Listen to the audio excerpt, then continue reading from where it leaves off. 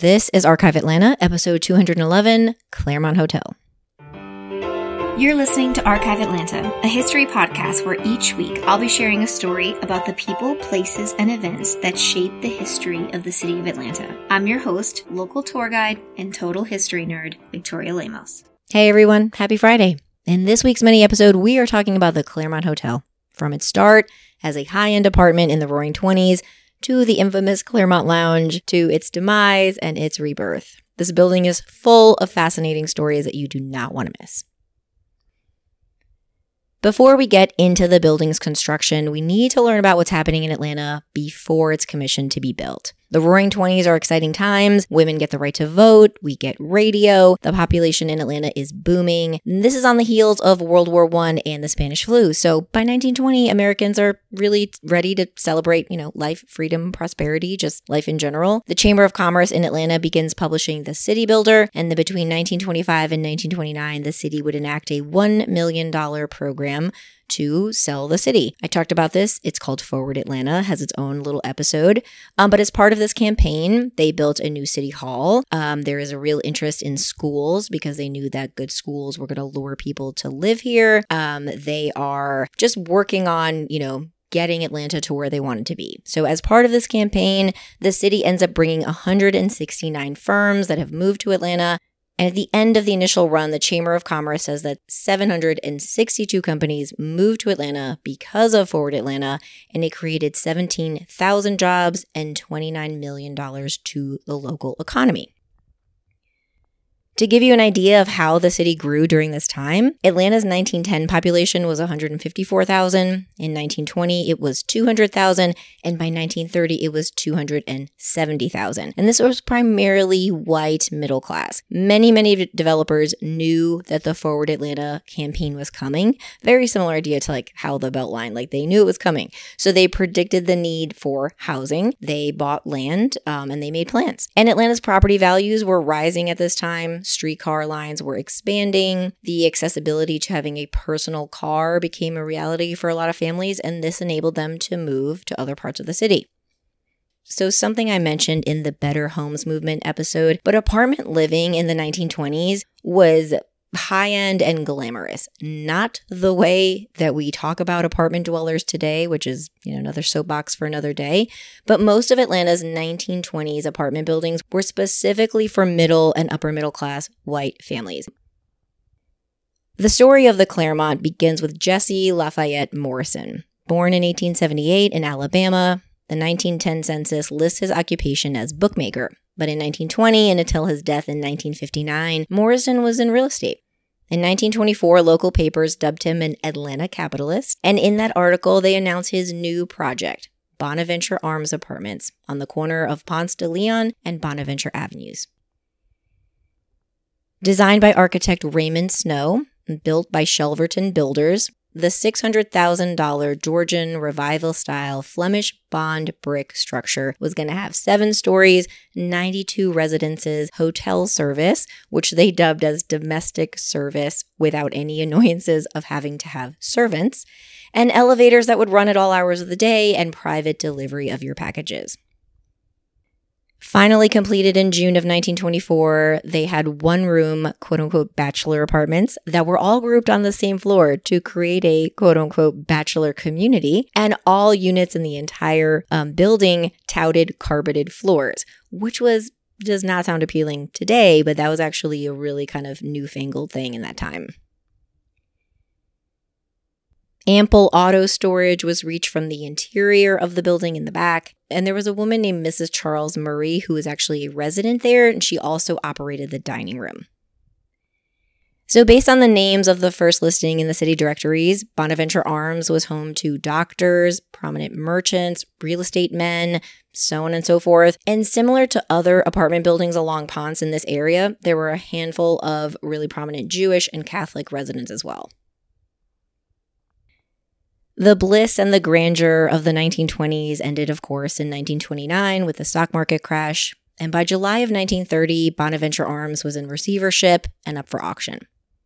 And while it received a handful of bids, the only local Atlanta bidder, coming in at $250,000, was Briarcliff Investment Company, led by Asa Candler Jr. He had been buying up many defunct apartment buildings around Atlanta, and his offer was approved.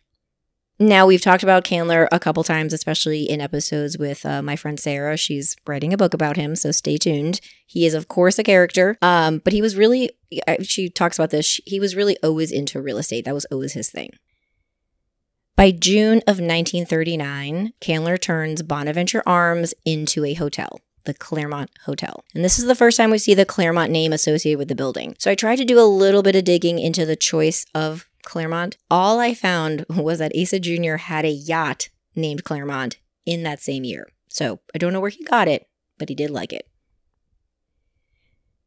So when he turns it into a hotel, he invests $100,000 into the renovations, and now it created a building with 120 rooms, and he kept 34 as apartments. Now, the front yard, which had previously been 15 feet below the sidewalk, was filled in and made level with the street, which is how it looks today, and then all of the tenants that had been in the building prior to this were asked to vacate.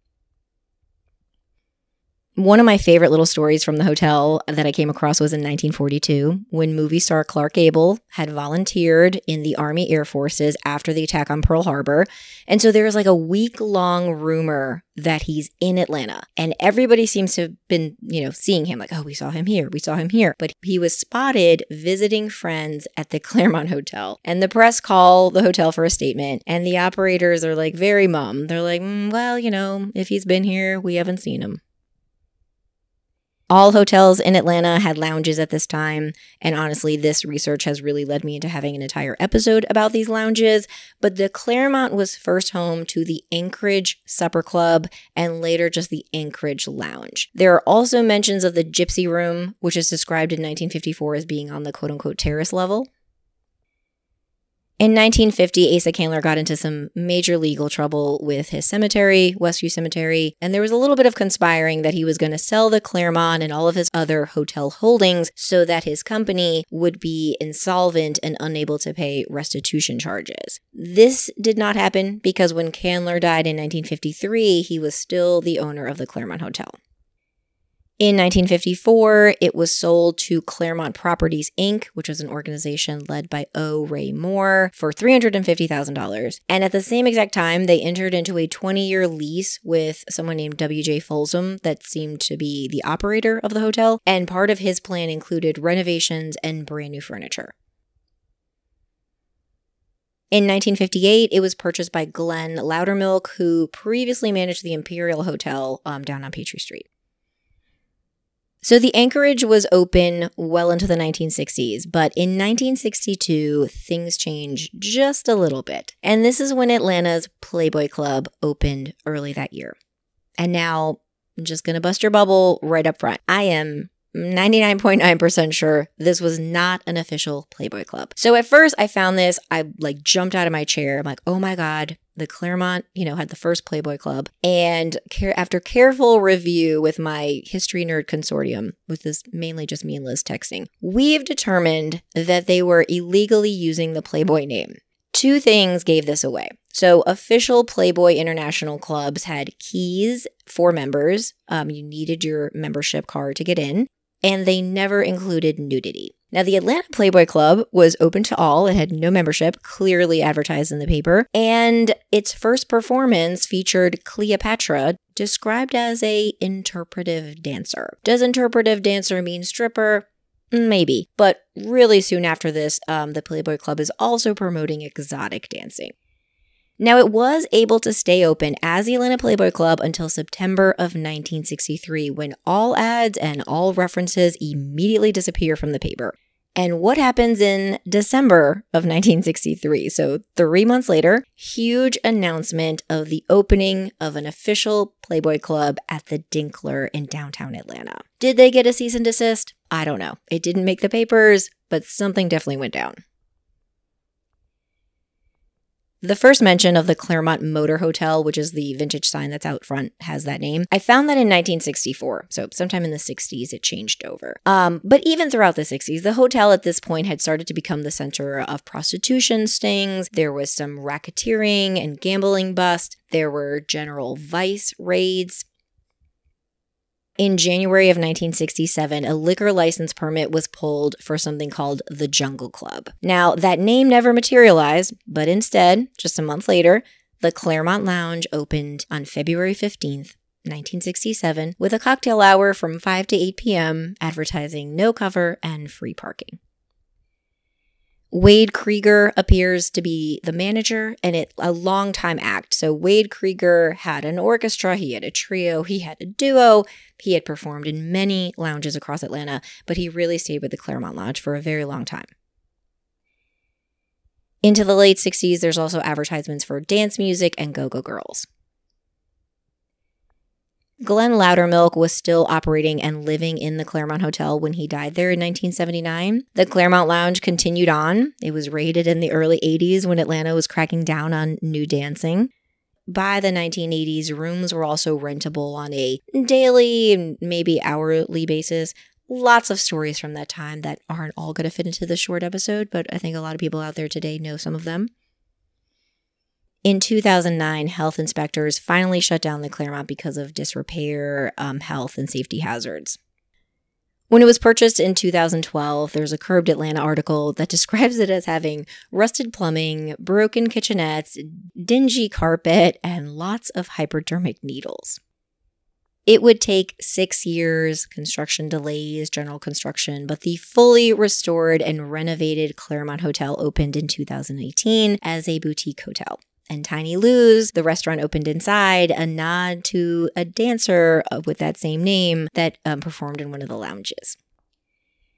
The Clermont Lounge has remained a staple. It's still going strong today. The rooftop has a bar with an amazing view. And if you've never been, I highly recommend it. So I've been to Tiny Lou's. I've been to the roof. I have not stayed there. And here's my public confession. I have never been to the Clermont Lounge. I have been in Atlanta for 17 years and I have never been to the Clermont Lounge. So maybe 2023 is my year. If you want to, maybe we can get a big group together, we can go.